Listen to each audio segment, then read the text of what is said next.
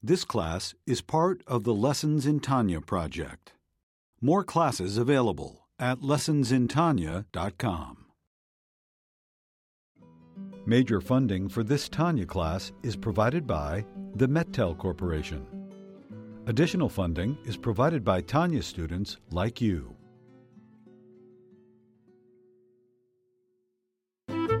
Lessons in Tanya. The Tanya of Rabbi Schneur Zalman of Liadi, taught by Rabbi Ben Zion Krasniansky. Tanya's text elucidated by Rabbi Yosef Weinberg.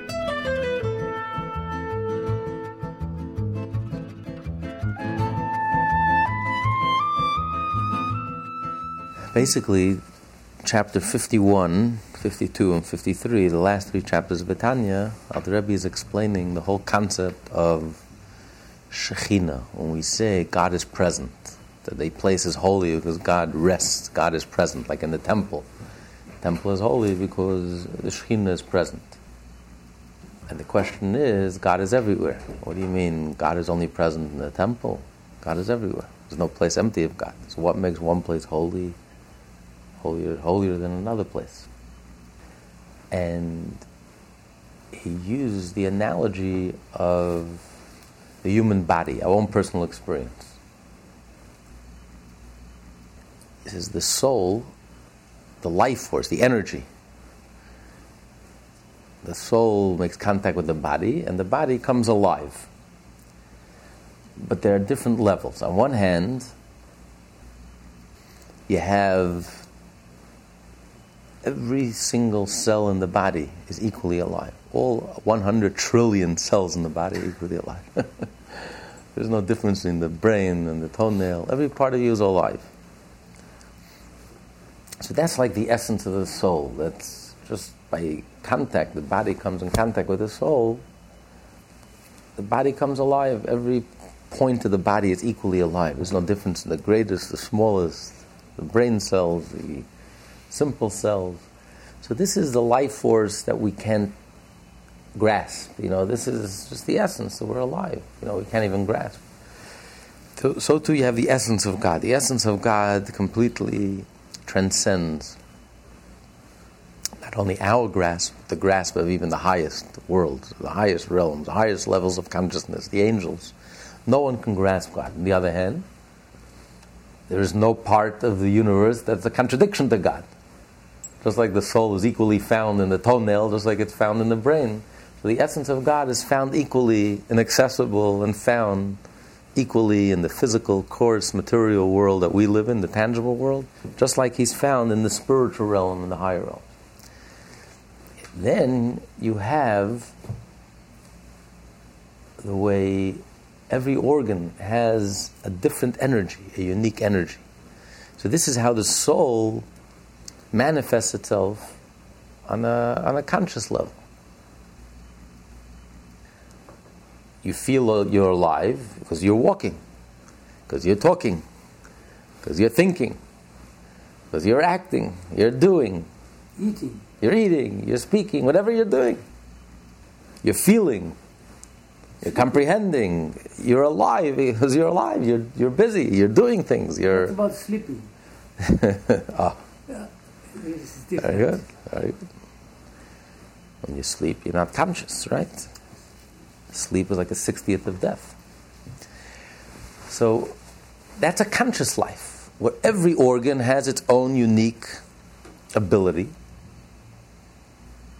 and you feel alive because of the individual activity that you're doing.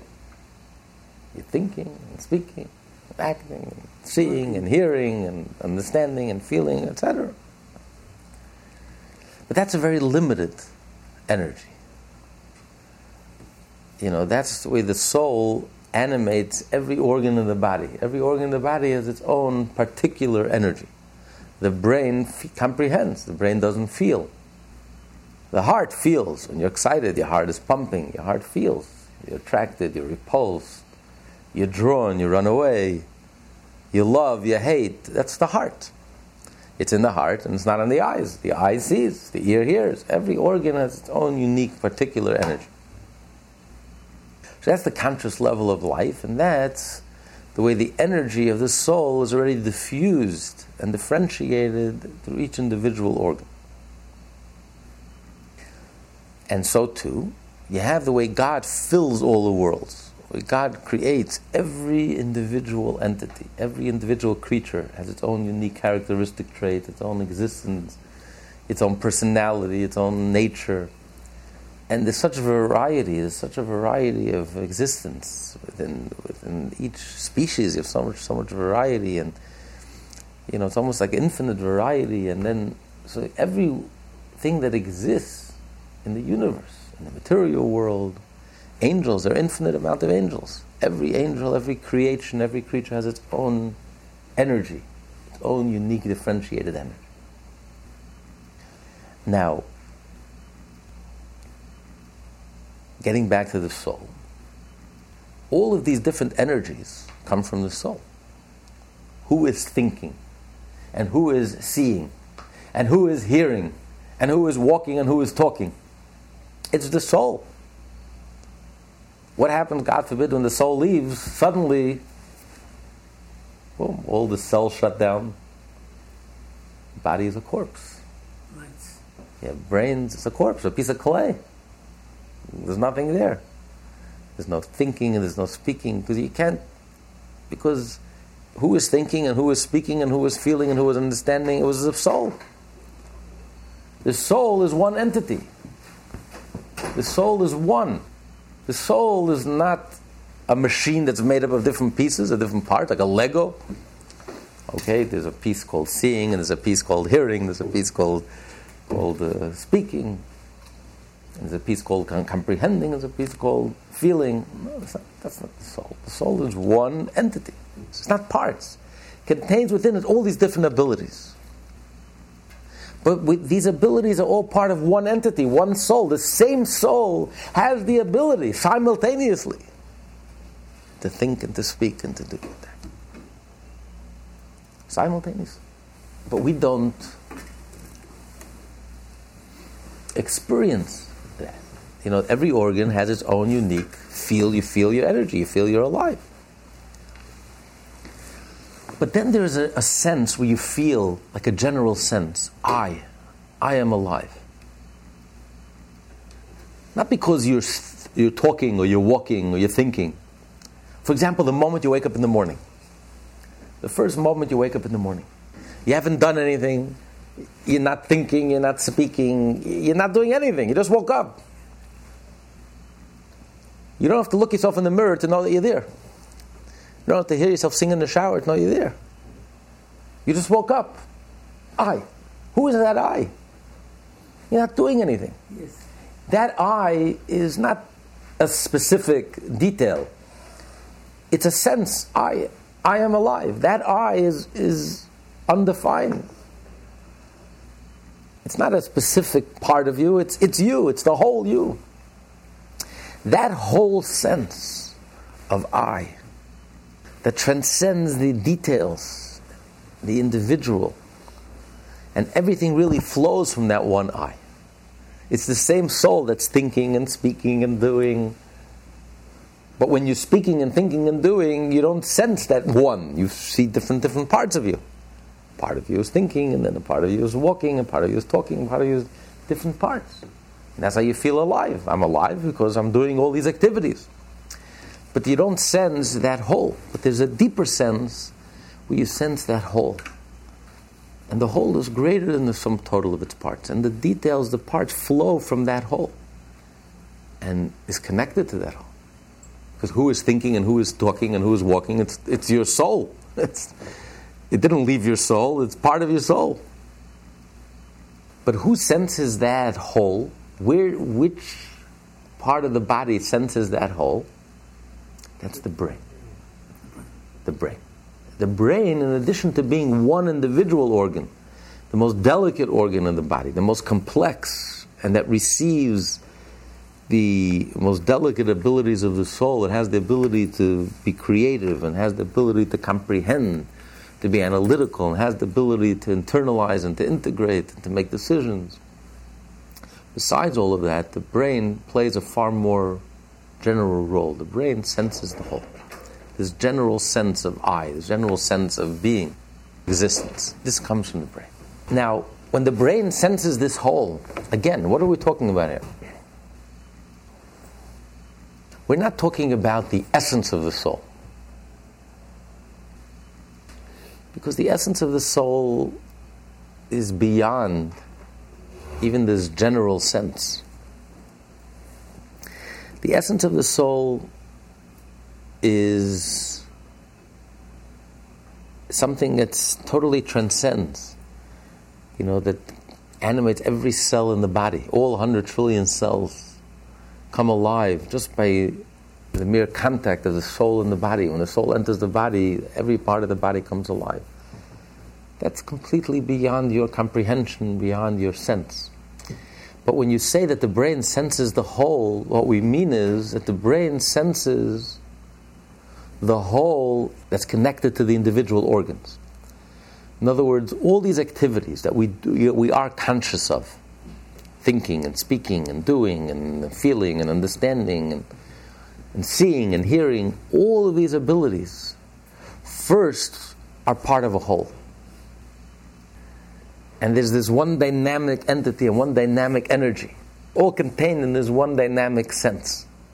And from there, it branches off and it flows. This is like the sun, and the sun gives off light into each individual organ.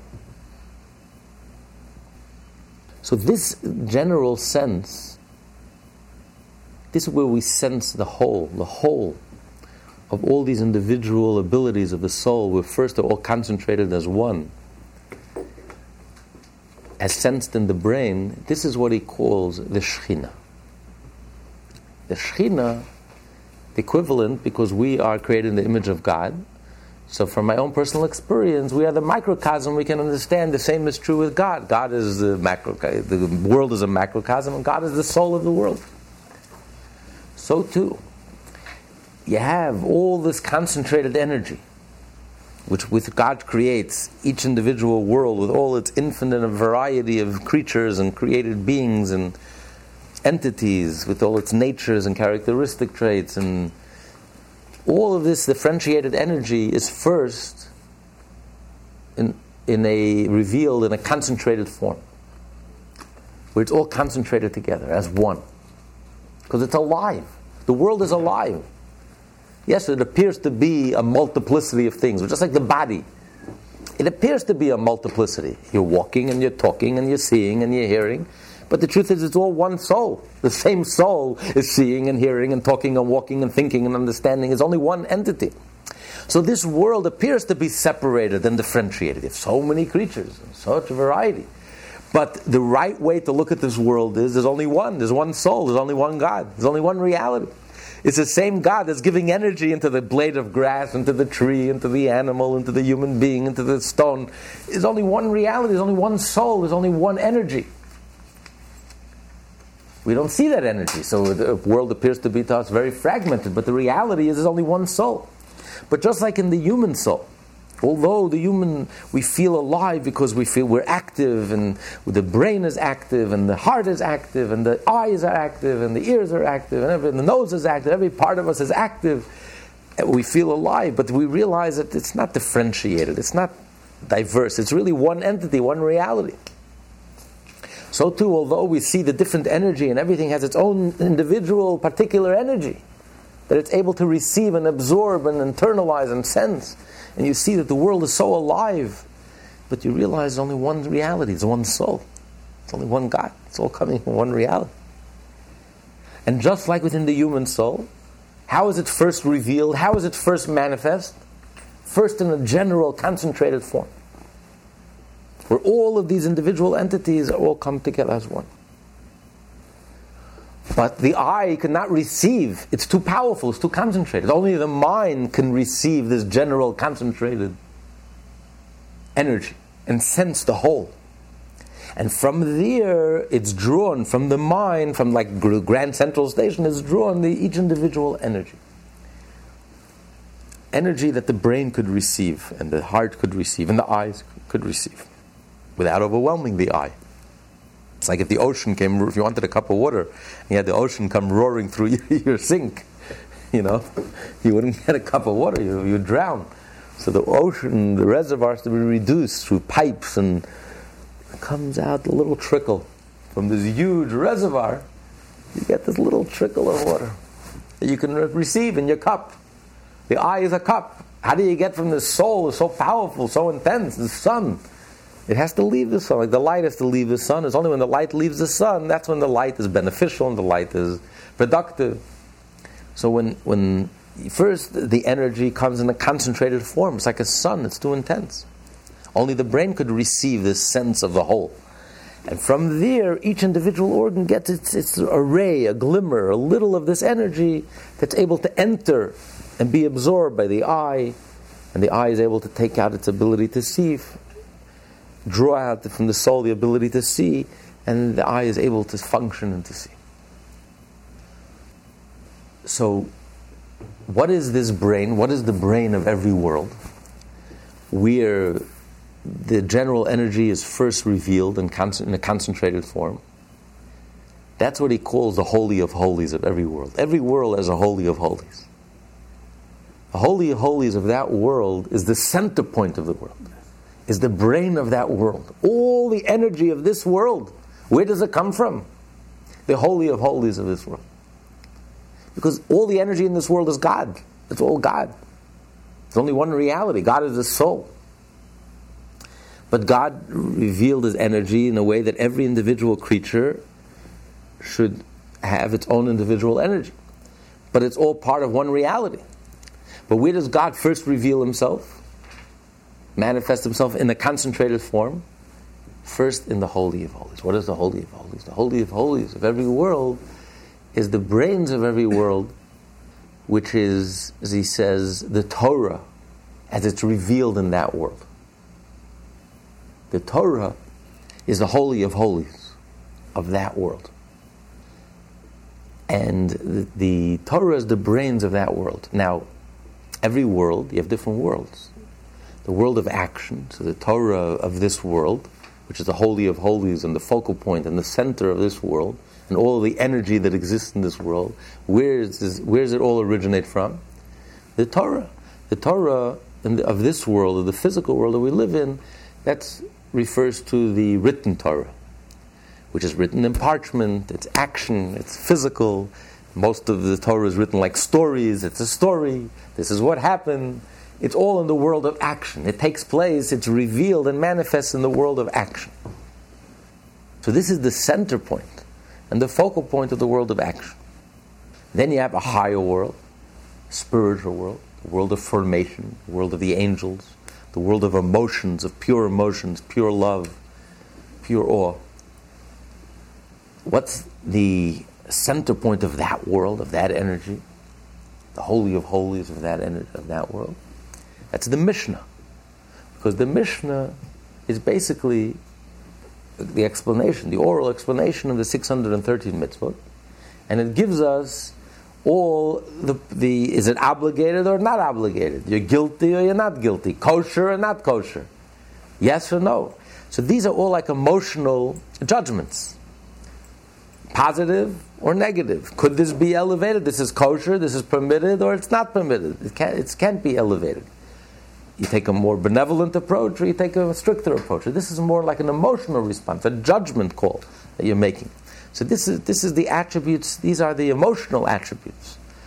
Emotional attributes. You love or you hate. You're drawn or you withdraw. Something is kosher means you're drawn to it, you can elevate it.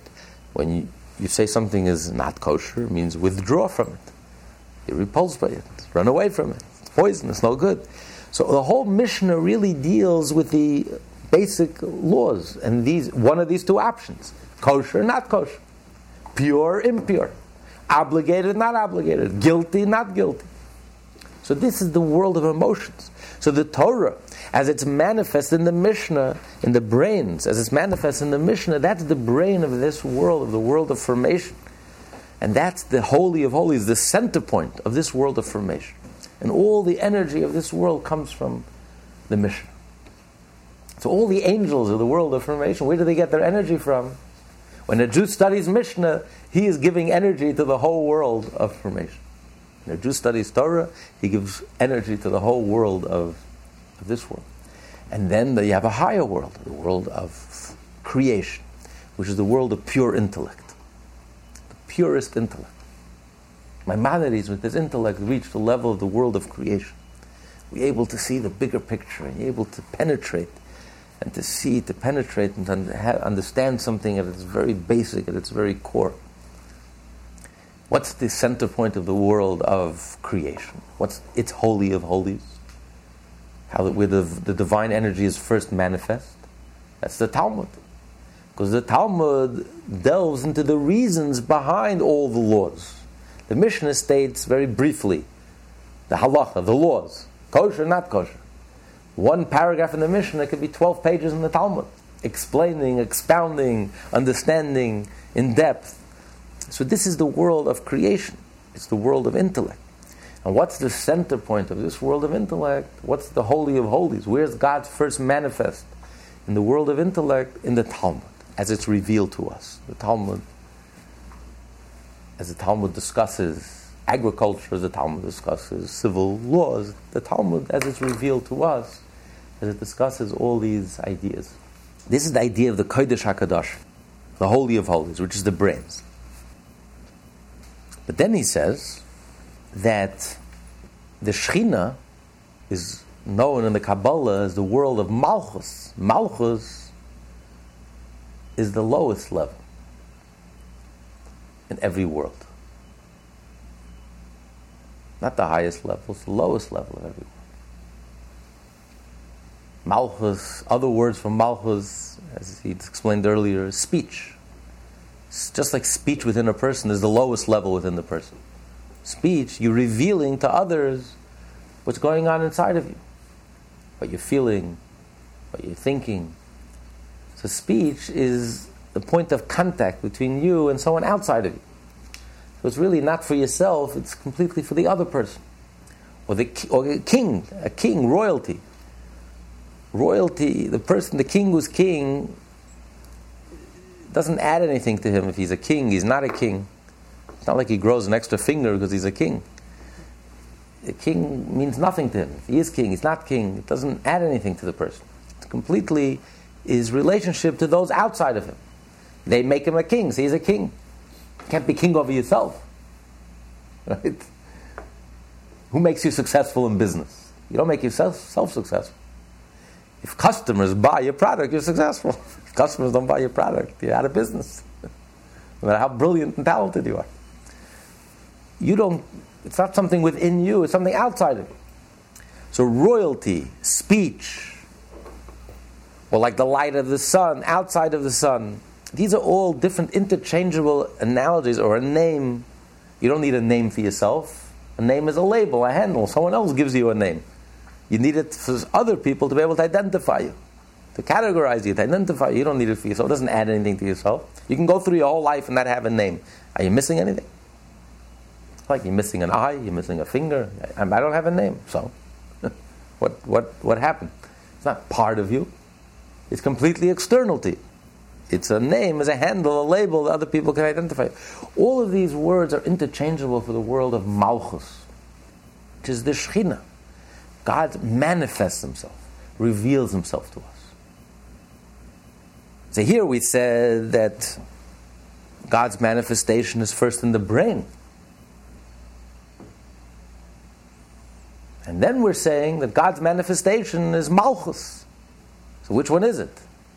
Is God's manifestation Chabad, wisdom, understanding, and knowledge, like we just said at great length, that the point of every world, the holy of holies of every world, the central point, where all this concentrated energy of that world is concentrated first, is primarily in the brain, in the Torah of that world, and that level. Every world has its level of Torah, and the essence of that level is captured in the Torah of that level, whether it's the Mishnah, it's the Talmud, or it's the written Torah, or it's the Shechina Malchus, royalty, God's speech, the lowest level of the world.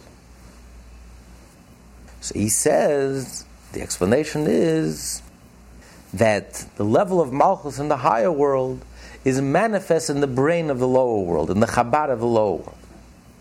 And what that means, in simple terms, like you said earlier, what happens when a person sleeps? When we wake up in the morning, we say, Moda ani lefanecha. I thank you, Hashem, lefanecha.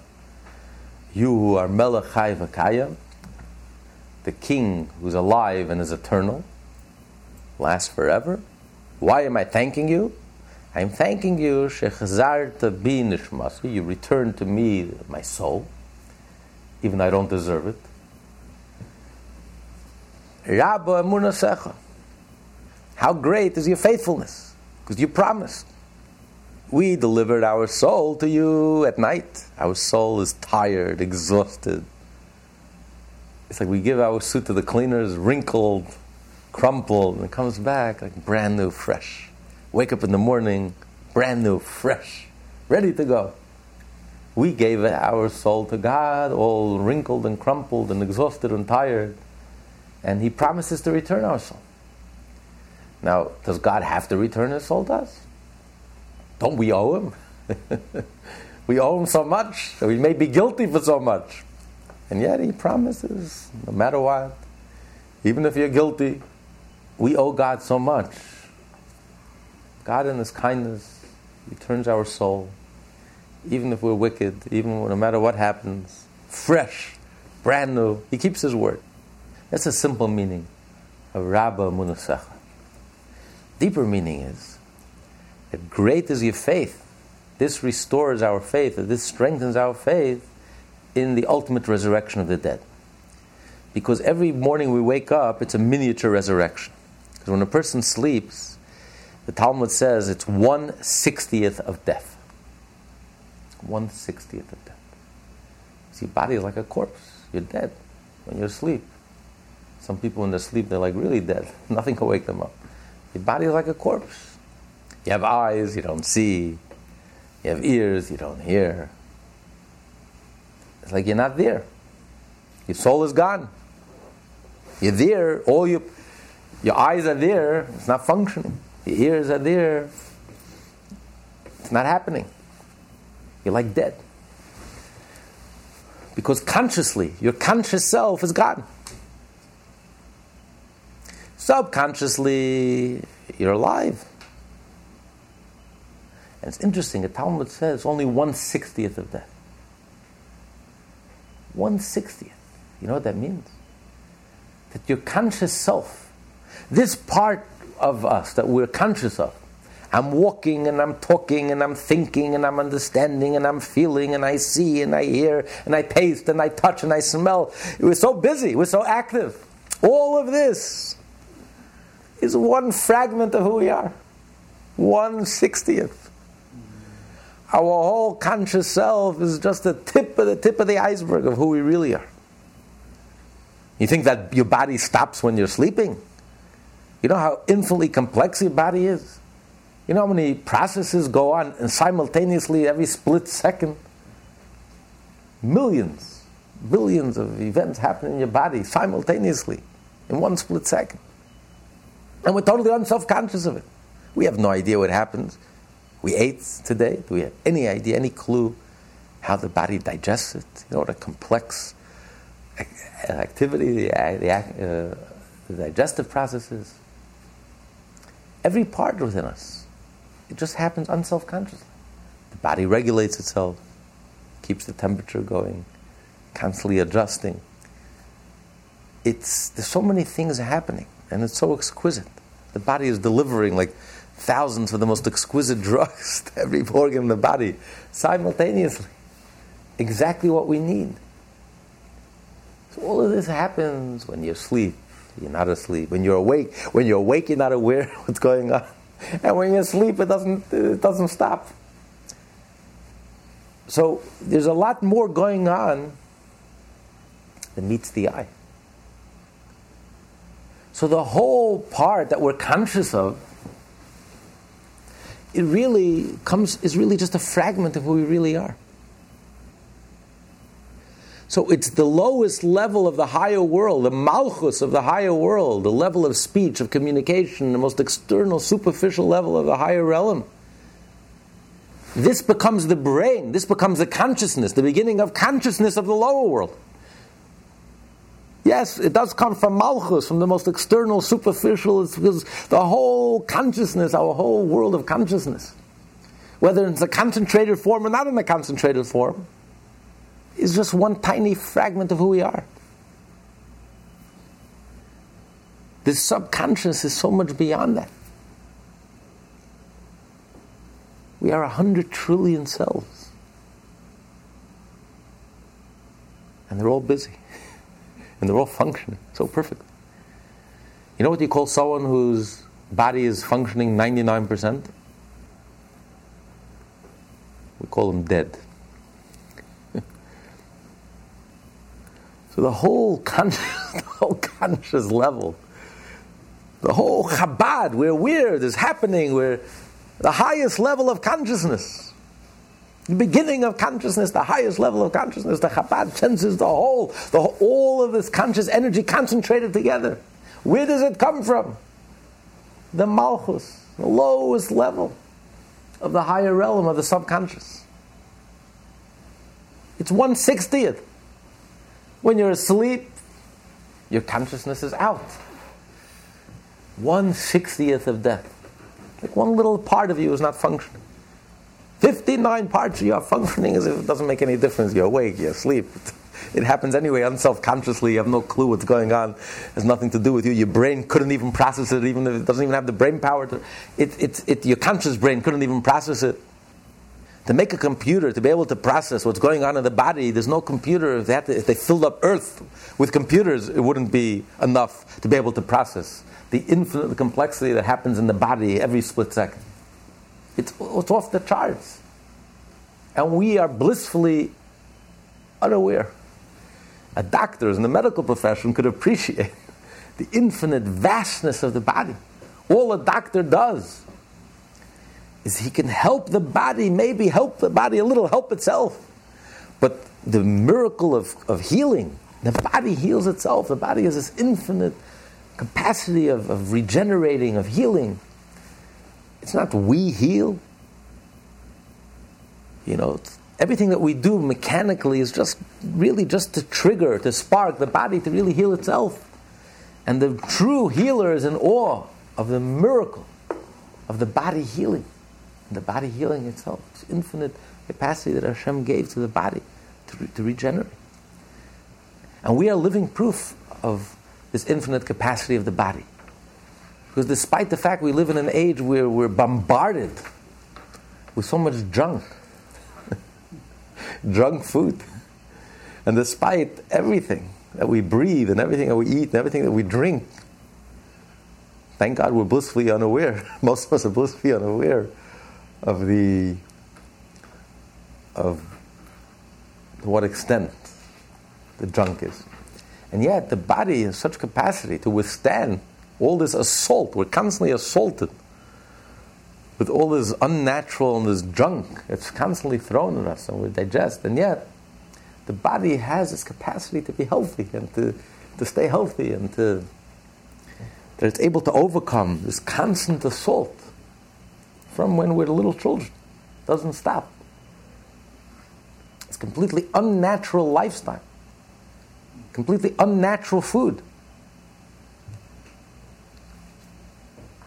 Food that sits on shelves for years. That even worms are smart enough not to touch. Because it's not food. Looks like food, tastes like food, smells like food, but it has nothing to do with food. As a matter of fact, if you read the ingredients that goes into the average product that sits on the shelf, you need pages and pages and pages of computer. It's like a computer readout of chemicals you never heard of. These chemicals you won't find in your kitchen, you won't find in your kitchen cabinet. Things you wouldn't take into your mouth. Things they put in paint, the things they put into tar, into rubber. These are the ingredients that goes into most foods that we eat. And we are assaulted by this day in, day out. And yet the body has this infinite capacity to keep us going despite all this constant assault. So the body is so infinitely complex. So the whole conscious world, we think we're in charge and we're in control and we know we're conscious and we know what's going on. It's such habri, it's such the part that we're in charge of or in control of is such a little part. It's 1/60th of what's going on.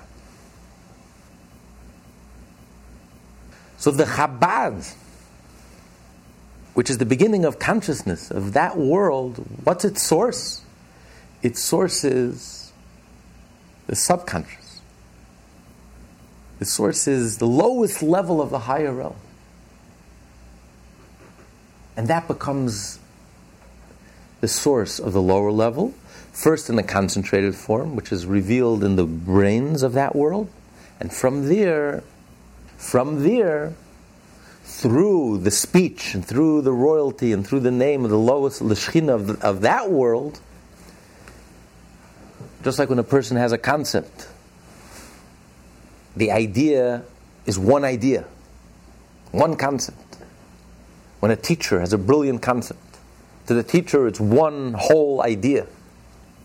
But when the teacher has to explain it in words to simple students, it's maybe a whole week's lecture, with pages upon pages upon pages, and words and paragraphs and letters and broken down, by the teacher, by the brilliant teacher. The whole book is one word, one concept. But in order to communicate this one concept, this brilliant concept, to a level that everyone can understand, it's a whole book with many chapters, with many illustrations, broken down into parts, into pieces, in a way that the student could understand it. That's exactly what this is. Right. So that's Malchus. Malchus is the lowest level of every world. The speech of every world takes the Chabad of that world, the singular concept, this brilliant flashes, which is one concept, and then breaks it down into words, communicates it into words. But by the time you break it down to words, suddenly it's a whole universe. One concept becomes a whole universe, pages upon pages upon pages upon pages, and chapters, and broken down into pieces, into parts. So what starts out as one suddenly becomes very differentiated. So too, how do you get the diversity in every world? How do you get so many diverse and different entities when it's all one energy? It all comes from one energy. It's God. And it's God's energy where it's first manifested in the brain, in a concentrated form. So how do you get from this one concentrated energy into such a diverse variety of beings and creatures and entities? That's the level of speech. That's the level of speech of that world, which takes this concentrated energy of Chabad, and then by the time it gets to the lowest level, to communication, to speech, you have so many letters and words, and each letter creates another entity, another being. So this is how it goes. We have the level of Malchus, the speech of the higher world. That's like the subconscious. From there, it's manifest into the brain, into the beginning of consciousness. And that's when you're first conscious of this whole, as a whole. All of the energy of that conscious world, you're conscious of speaking and seeing and hearing, and all of that energy is all concentrated together in the brain. But all that concentrated energy is merely the concentrated energy of your conscious self, which is 1/60th of who you really are, of your soul. It's nothing. Because it's taken from the subconscious, which is the lowest level of the higher world. The level of Malchus, the level of speech of the higher world. And that becomes the beginning of consciousness of the lower world. But first, it's in a concentrated form. And then from there, it travels, so to speak, into the lower level, lowest level of that world of consciousness. What's the lowest level of consciousness? From the brain to speech. And there, suddenly, that's where you get this whole differentiated, diverse multitude of beings, of creatures, which really all come from the same source, just like the soul. It's one soul that speaks and thinks and walks and talks. So there's one energy, there's one God. God is the soul of all creatures. But from that same energy, God gave each individual entity a special, unique energy. But where does it all come from? It comes from the level of Malchus. That's the differentiation. But where does that come from? That comes from the Chabad. That comes from the first initial concentration of energy. All that energy is concentrated together. It's too intense, like a sun. It's one point. And then, where does that come from? That comes from the subconscious of the previous world, of the higher world. The level of Malchus, the lowest level of the higher world. Because don't forget, this whole conscious world, even in the concentrated form, even in the highest form, the center, the point of this world, is merely 1/60th. The whole conscious world in relation to the soul, where it comes from, is one little fragment, one little piece. So its source is the lowest level of the higher realm. So from Malchus of Atzilus, from the level of royalty of a world of emanation, comes from there the Shekhinah is manifest in the Chabad and the wisdom, understanding, and knowledge of the lower level, of the world of creation, which is the Holy of Holies of the world of creation, which is the Talmud. And from there, the energy travels to the lowest level, which is Malchus, which is the speech and communication, the lowest level of the world of creation, which creates all the diverse entities of the world of creation, an infinite amount of angels in the world of creation. And then it continues. The level of Malchus, of the world of creation, is like the subconscious in relation to the lower realm, the lower world of the world of formation. So from there, that becomes the manifestation of this intense, concentrated energy of the world of formation, which is the consciousness of the world of formation, which is first manifest in the Chabad, in the wisdom, understanding, and knowledge of the world of formation, the world of the angels. And what's the Holy of Holies, and what's the center point of that world, the brains of the world of formation? That's the Mishnah. Mishnah. And from there it travels to the world of the level of Malchus, the sphere of Malchus, the speech and communication of that world, of that conscious level of formation. And that's what creates the diversity and the infinite multitude of angels of the world of formation. And the level of Malchus of the world of formation, that's manifest, that from there, a 60th of that, a little piece of that, is revealed into the brain, to the mind of the world of action. And that becomes the first manifestation of the consciousness of the world of action. And that's the Torah, the written Torah, stories of the Torah, the written Torah, the 5 books of Moshe, the Torah. And from there, the level of Malchus, the level of communication of the conscious world of creation, that creates our world and all the entities in this world. So it's the worlds upon worlds upon worlds upon worlds. The subconscious of the previous world comes manifest in the consciousness of the lower world. And from the consciousness of the lower world, it starts in the brain, but then eventually it comes down to the speech. Because only through the speech, that's where you get the diversity and you get all the multitude of entities. And that level of speech, which is the lowest level of that world, consciousness of that world, that's the subconscious in comparison to the lower world, the world below that, and vice versa. So every world has its center. Every world has its point. Every world has its level of Shekhinah. So when you talk about the Shekhinah, God's presence, it depends which world you're talking. Every world has its manifestation of God's presence. So where God's presence is manifest and revealed in a concentrated form, that's the Shekhinah. As he's going to explain, in the temple, that was the Holy of Holies in the temple. That's where God's present. Where's God's present in this world? In the Holy of Holies. Now we don't have a Holy of Holies, we don't have a temple. Where's God's present? In the Torah. When you study Torah, that's where God is present. That's the center point of that world. That's where all the energy of this world is concentrated and manifest as a whole. That's where God is present. That's where God is felt. So if you want to have a visible, conscious connection to God, today, we don't have a temple. It's only one way. Study Talmud, study Mishnah, study the 5 books of Moses, study the Torah portion of the week, and study Kabbalah. That's where the Shekhinah is present. That's where God is manifest and God is revealed. That's where you sense the unity of all things. That's where you sense the connection, where it all comes together. It's only when you have the point, when you have the Holy of Holies, when you have that you sense the whole, that you sense the world is not fragmented. The world there's one God, and there's one point that connects it all.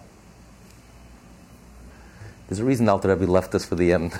It's complicated stuff. You can ask it. I wanted to ask if what we experience as conscious is 160. How come we never feel the subconscious? I mean, how do you get in touch with the subconscious? we are not equipped, we're not capable. The window to the subconscious is Chachma. Chachma is the creative ability. The creative person has a window to the subconscious. The eureka moment, when you're confounded and confused and suddenly you get a flash, like a bolt of lightning, a brilliant flash, seemingly out of nowhere. You don't even know where it comes from. Suddenly, I was confounded, I was confused, I have no idea. And suddenly you get the answer. Where did it come from? I don't know. It just popped into my head. What do you mean it popped into your head? It popped in from the ear? No, it popped in from here. That tells you that you have a subconscious. You have a whole world inside of you that you're completely oblivious to. So while you are thinking consciously and you are working on the problem consciously, subconsciously, your subconscious is working on the problem. And then there's a communique. There's a telegram. There's an IM. A communication. A bolt of lightning. A brilliant flash that suddenly illuminates the darkness that comes from your subconscious. That's why it's very exciting. That's why it's so pleasurable. That creative moment, the creative person is the most exciting teacher. You have an analytical teacher who's very brilliant, who can analyze everything and break everything down. But it's not as exciting as your innovative teacher, the creative teacher, because he's getting flashes, communications from his subconscious. He's being touched by his soul. He's getting a direct communication from his soul. And that's so exciting and it's so vibrant, so alive. So that's a flash from the subconscious. So that's how we know we have a subconscious. Otherwise we wouldn't even know we have a subconscious. Could we deliberately and consciously access our subconscious? Some people do it naturally. Most people don't do it deliberately and consciously and not even aware that they're doing it. That's an art form, you know. That's the whole revolution of the modern of Freud, you know, that he revealed to the modern world that there is a subconscious. And the challenge is really to access that subconscious. Consciously and deliberately access that subconscious. But it's counterintuitive because our brain is not wired. We're wired to think. You go crazy if you were constantly on that level. Yeah, that's why a prophet is called crazy, a madman. A prophet is someone who has access to subconscious, doesn't have blinders. He has access, and that's why the society labels him as a madman. Because he is mad, because he doesn't get excited about adults standing with balls and kicking balls. He can't get excited about paying bills, about money, power, fame. He just can't get excited about these things because he has access to the subconscious. He has access to reality. What's real in life and what's not real in life, to the infinite, to Hashem. He can't get excited about ego things. So society labels him as a madman. He doesn't fit in. He's not a normal person.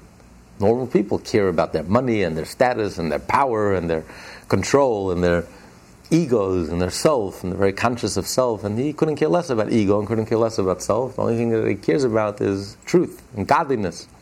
And he only responds to godly things. So the tzaddik, the prophet, is called a madman. He's not a normal person. He's not an ordinary person. There's something wrong with him. He's not wired like the rest of us. The rest of us are wired, we think in very conscious terms. Money, words, concepts, limited, finite.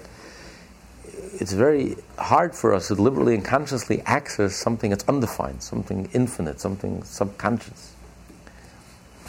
So our whole world begins and ends with our consciousness.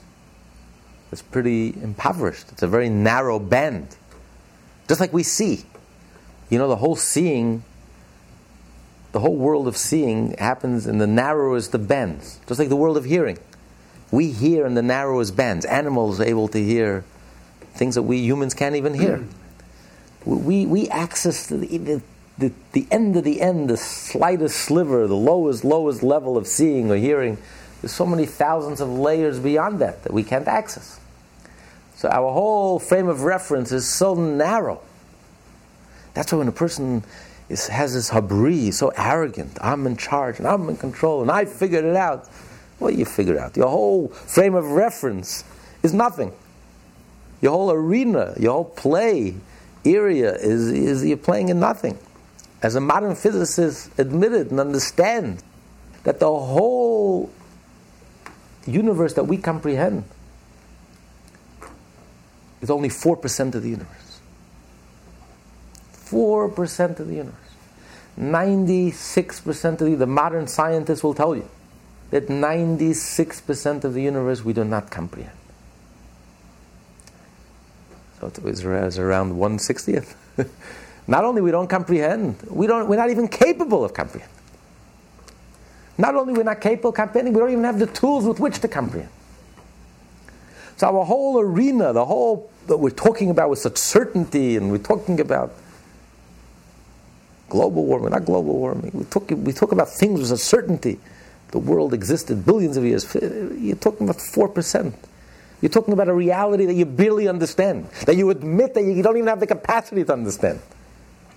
And you talk with such certainty, billions of years, trillions of years, this. It's like, get a grip. What do you understand? Your whole understanding is overrated. What do you understand already? What could you understand already? Nothing. A sliver, a tip of the iceberg. A little humility. You're dealing with something that's so infinitely complex. And you talk with such arrogance. The Torah says the world is 5,771 years. No, the world is billions of years. Really? Who are you going to believe? God, who created the world? Or some foolish, arrogant person who thinks he understands everything, when he himself admits, if he's honest with himself, that he doesn't have the capacity to understand. You're dealing with a reality that's so complex, and you talk with such certainties. Oh, yes, 100%. It doesn't even make sense. Logically, it doesn't even make sense. A little humility. You're approaching a subject that you don't even have the capacity to approach it. But this is the whole conscious universe, the whole conscious self is very limited. And that's the band that we very narrow band that we operate in. What are we striving for? So when you learn Torah, when you connect to the Holy of Holies, when you connect to the center of every world, when you connect to the center of every world, you're connecting to the Shekhinah. You're connecting to God's manifestation, where God is manifest, and everything comes together and everything is connected. So Hashem put us in charge and put us in control. We are in the driver's seat. You want the world to be a healthy world? You want the energy to flow? You better study your Torah. Because the whole world depends on your studying Torah. You are in the driver's seat. Kalman is in the driver's seat. But Hashem gives us only the amount of knowledge equal to our righteousness. So since most of us never get out of the mud, so to speak, so then we're limited forever to the knowledge that we can require. Hashem gives us knowledge, and even not limited to our righteousness. It gives us knowledge limited to our ability. There are some people who they could only comprehend the written Torah. They don't have the capacity to understand the Mishnah. Then you have certain people who God gave a greater capacity. They have a capacity also to understand and study the Mishnah. You have people who have a greater capacity, and they have a capacity to understand the Talmud. According to their righteousness. According to their brain power that God gave them, their abilities. And they have certain people that God gave them the ability to understand the Kabbalah. So everyone, according to their abilities, has to study the Torah on their level. Torah has to engage you. When Torah engages you and you're studying Torah on your level, honestly on your level, when Torah challenges you and engages your mind, fully engages your mind, everyone on their own level. So then you are studying Torah. You're connecting to the Holy of Holies. You are connecting to the center of reality, and you are connecting the whole world. You are in the driver's seat. You're drawing down energy to the whole world. So every one of us is in the driver's seat, and we have a responsibility and the privilege to make sure that the world is vibrant and healthy and is getting all the nourishment that it needs. And that's why when you study Torah, you bring down blessings. It's a consequence. What is Tanya? In reference to what you said, Mishnah. Well, what is that for? Tanya is the essence of the Torah. Tanya reveals to us what happens when you study the Talmud, when you study the Mishnah. Without the Tanya, you wouldn't realize all of this. Did you ever realize without the Tanya that you're in the driver's seat? That the whole world depends on your studying Torah? And that what studying Torah is, and Torah is God's Shekhinah, God's manifestation. All the energy of that world is concentrated in a revealed form, in a very intense form, through the Torah. Torah is the center point of that world. It connects the whole world together. Suddenly it comes alive. Suddenly the idea of studying Torah and the power of studying Torah, suddenly it all comes alive. The idea of the Shekhinah comes alive to you. Tanya gets into your bones, it gets into your being, it gets into your kishkis. Chassidus is the essence. It makes everything come alive. It becomes part of you. It becomes part of your being. It becomes part of your foundation. Judaism is not just something that you do. It's not just rituals. You're not just going through the motions. Judaism becomes part of your being. It's your essence. That's what Chassidus does. Chassidus lights that fire. It switches the light on. Suddenly it's beautiful, and it's clear, and it's me. I want to study Torah. It's part like of me. An explanation, actually. What? It's like an explanation of what how Right. you grasp what you're doing. Right. It makes everything come alive. So to follow up on Kalman, what about my descendants? Before the Tanya, my great grandfather. I mean, he was Jewish, and he didn't have the Tanya, and he was a simple Jew in a village and all that. I mean, he could never experience this. I wouldn't get to his bones and Kishka and all that. No, but if he was righteous, he could reach higher Yeah, but the levels. rabbi's saying it's based on knowledge. It's not just Well, based on brains. one level, they had healthy instincts. So instinctively, they just had healthy instincts. When our ancestors, when they spoke about Gan Eden, the Garden of Eden, the world to come, they weren't thinking of it in egotistical terms. I'm going to worship God, so in order I should get a reward. They were thinking of it in the purest form, because they wanted to worship God. But It was really like a very elite group of people who could... No, but instinctively they all had this connection. But in our day and age, Hasidus spells it out. It articulates it. It spells it out, and suddenly becomes clear. Because today everything needs to be spelled out. If it's not spelled out, you're lost. Look at the proof.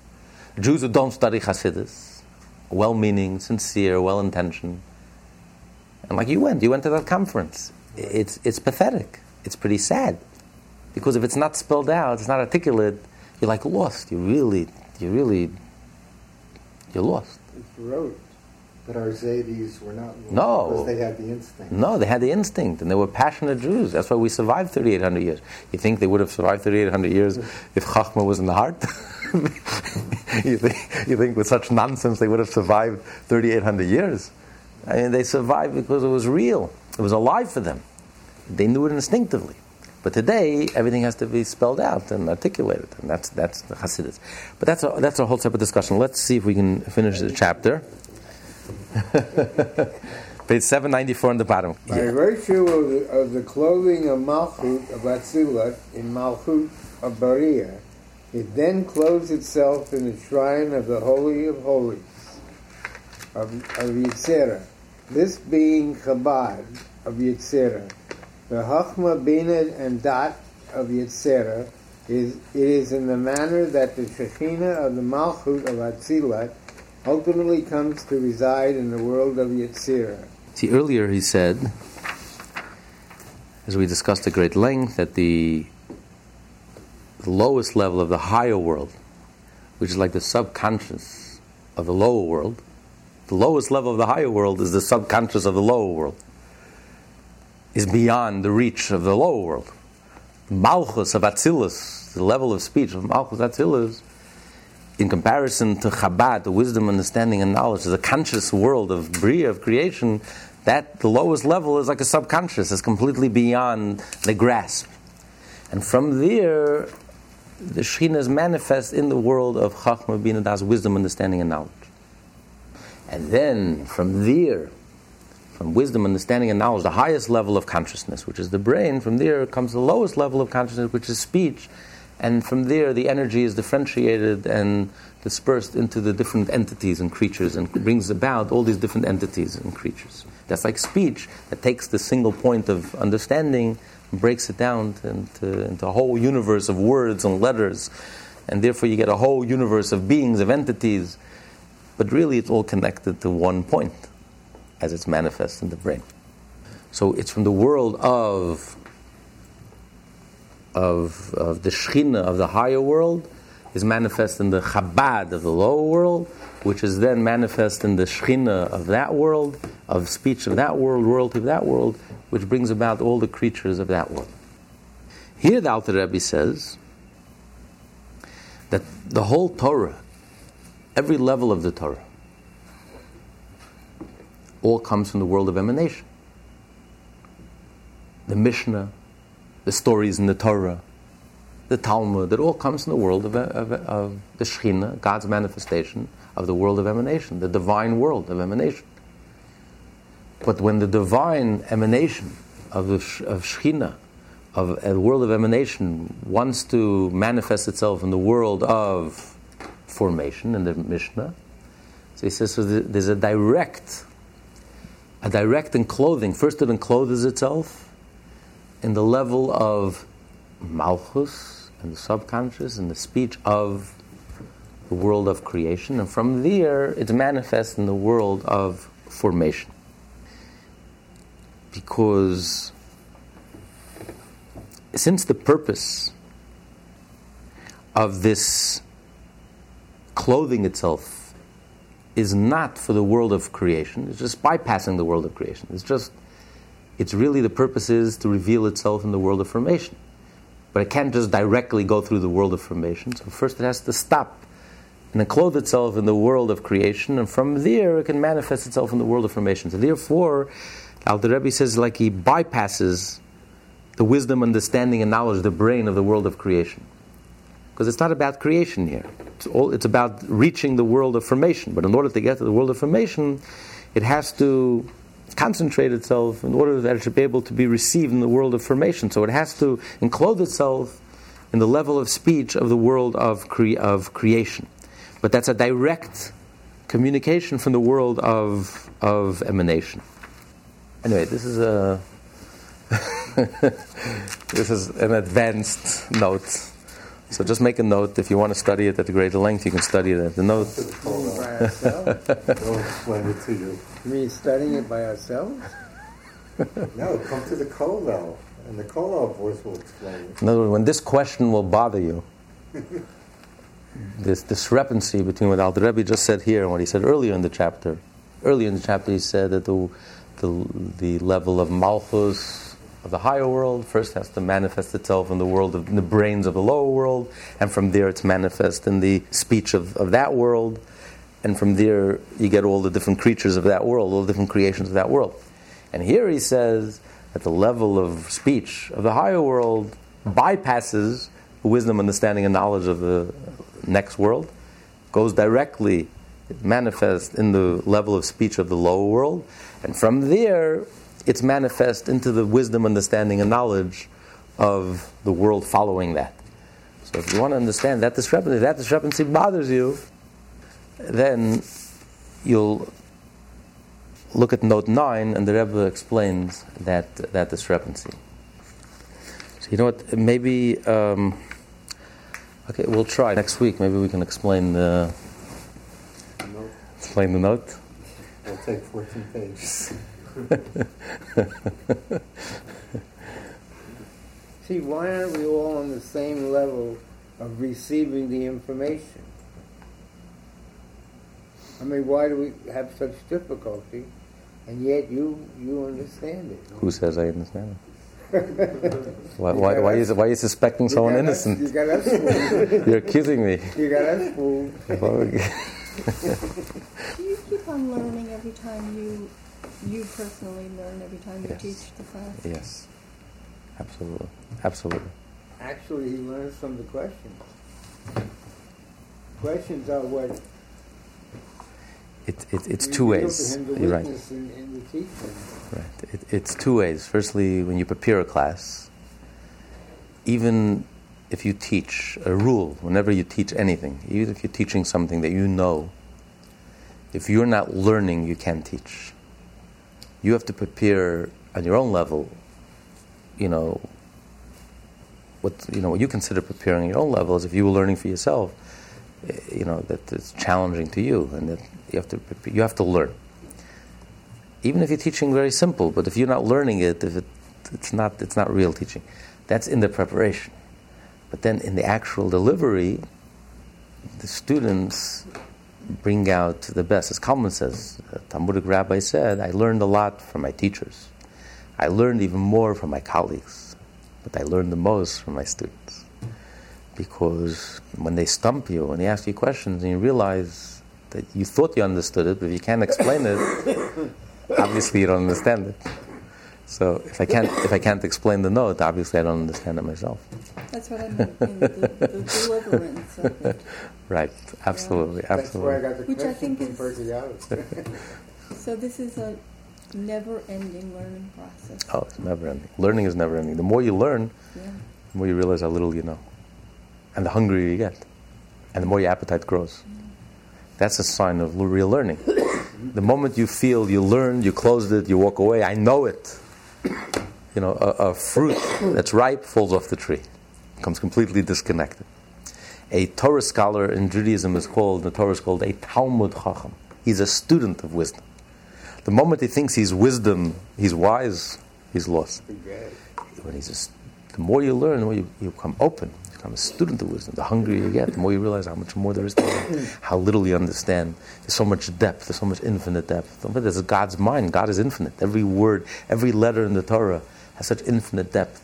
And it can change your life. It sinks in. It touches your guts. It touches your being. It talks about reality, real life. It's not just abstract, irrelevant information and knowledge. This is not modern physics or science. This is reality. This is life. So, especially when you study Chassidut, when you study other parts in the Torah, it's harder to see the relevance. But when you study Chassidus, it makes it come alive. You immediately see the relevance and personal, and it really it sinks right in. It lights a fire. It connects. You connect with it. It inspires you. It elevates you. It moves you. It touches you. It stimulates you. Challenges you. Uplifts you. So that's the power of Hasidus. So we have a few minutes for questions. And next week, hopefully, we'll finish the chapter. This is Kabbalah, but right here. He's using Kabbalah terminology, but this is Hasidus. Okay, but I mean, it's on the level. He's explaining the concept of Shekhinah, but he's explaining it using Kabbalah terminology, the world, the different levels of the world and the Sfirot. But he's talking about reality. This is reality. This is life. So this is the Shekhinah. So did you ever realize how much power you have when you study Torah? You're in the driver's seat. Only if you understand it. Well, It's interesting because, some of the earlier chapters were easier to understand than this chapter. These are more like climaxes, and you would think that somehow these they will put it all together, but yet it's challenging us. That's why I said Kabbalah. This does put it all together, because what he's saying here is, in these last 3 chapters, he's really explaining why Chabad is so primary, why wisdom, understanding, and knowledge, which is the name of the Chabad movement, is so primary, why engaging the mind is so primary, why Torah is so primary. You can't just go on feelings, because a lot of the other Hasidic groups, it was all about feelings, emotions, inspirations. The Alter Rebbe concludes on a high note, explaining, no, where is God manifest? If you want to connect, where's God? Where's the Shekhinah manifest? Chachma bina das, in the mind. It's true. Every organ in the body is equal, and every cell in the body receives energy, and every organ in the body is indispensable. But you don't walk on your head. The head is the leader. Because the head, the brain, is where the soul is manifest. That's the brain senses the whole. Not the heart, the brain. The whole. So, this is primary. If you want to connect with Hashem, the oil, you need oil to nourish your neshama, to nourish your faith, you need oil. And that's what he's explaining. What's the oil? Oil is connected with the brain, with Torah. So Torah is primary. This is the Chabad approach.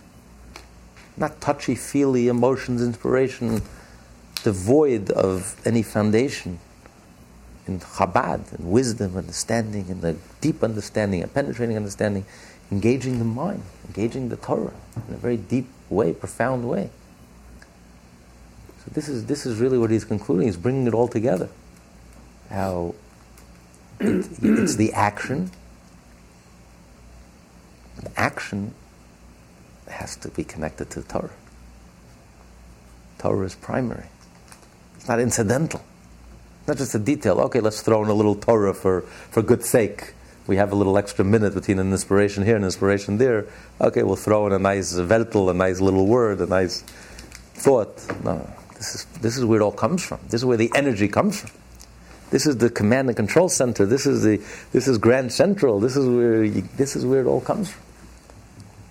Torah. This is the driver's seat. This is the Holy of Holies. This is the center of every world. This is the point. This is the connection. This is what brings it all together. So he's explaining why do you need 53 chapters? Just be inspired, and that's it. Hear a nice story. Get a shot of inspiration. Your heart is on fire, inflamed. Close your eyes and dance in ecstasy. What more do you need? Ecstasy, inspiration. Why do I have to sit and study and break my head and trying to understand and trying to absorb and trying to meditate and reflect and digest? Get straight to the point. Get to the heart. Feel, dance, sing, clap your hands, join hands and dance. Let's all do a hara. So he says, no. You need Torah. Rabbi, wasn't all the previous learning supposedly to make this more understandable, and it's working in reverse? Well, Alter Rebbe hopes that by the time you reach chapter 51 and 52 and 53, if we heard the other 50 chapters, then we should understand this. and then he hopes, yes. He doesn't start with chapter 51 and 52, 53. But after learning 50 chapters and the introduction, first the page, the introductory page, and the introduction, and 50 chapters, Alter Rebbe believes that we're ready to move up a little. So yes, this is very, very complex, and it definitely engages the mind to understand this very clearly, crystal clear, and most importantly, how this connects to our lives, how this inspires us, and how this moves us, touches us. Because once you understand it, you'll never look at life the same. You'll understand things differently. You never look at the Torah the same. You never look at the relationship of the Torah to the whole world the same. It's not like you have a world and you have a Torah. It's like compartmentalized. Torah, that's the center of the world. This Torah is the Holy of Holies of the world. Torah is where all that life force, all that energy that's distributed throughout the world, that's where it all comes from. Suddenly the relationship of Torah to the world, to life, it's a whole different thing. It's not like Torah's in a bookshelf, in a corner, certain pockets, divorced from reality, something you read Shabbos morning, Saturday morning on an unearthly hour. Torah, this is the center of life. This is the center of the world. This is what makes sense of it, the whole thing. This is what connects the whole thing. So once you understand and you learn these 3 chapters, you'll never look at the Torah the same way. You'll never approach the Torah the same. You'll seek out in the Torah to understand. You want to understand your life. You want to be centered and grounded and centered. It's only through Torah. There is no other way. That's the oil that fuels the fire. This is the energy. But this is the energy that we're all looking for. That you put in a little and you get out a lot more. It's the machine that never ends. This is energy that's infinite. This is not peak energy. It's inexhaustible. The more energy you pour, it goes, and it's clean energy, green energy. But this is the energy. Oil. That's the energy. Without energy, nothing happens. Without energy, there's no fire. There's no life. So the oil, the energy. This is the Torah.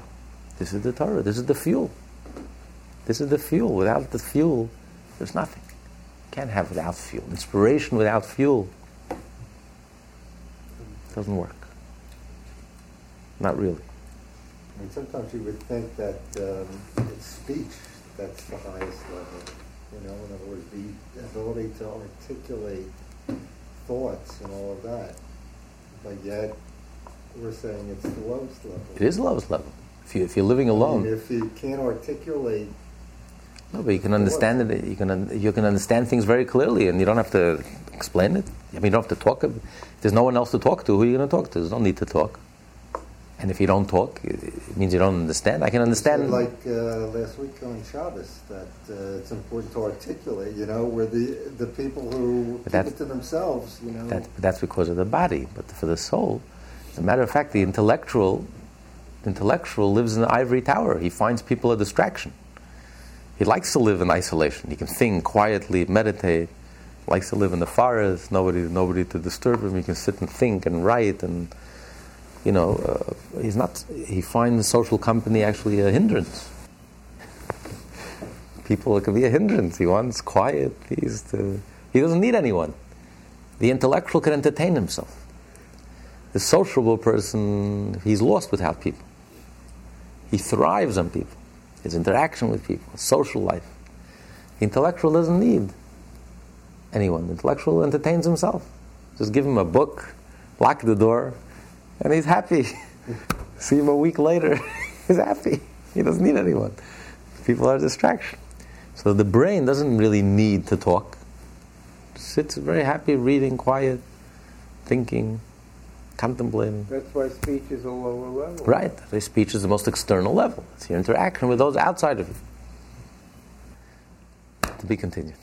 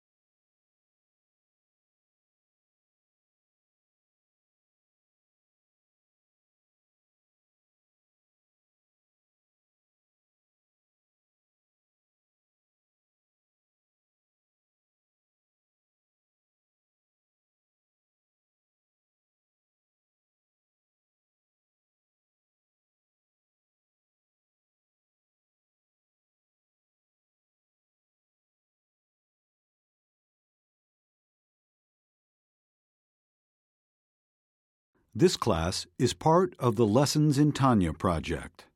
More classes available at lessonsintanya.com.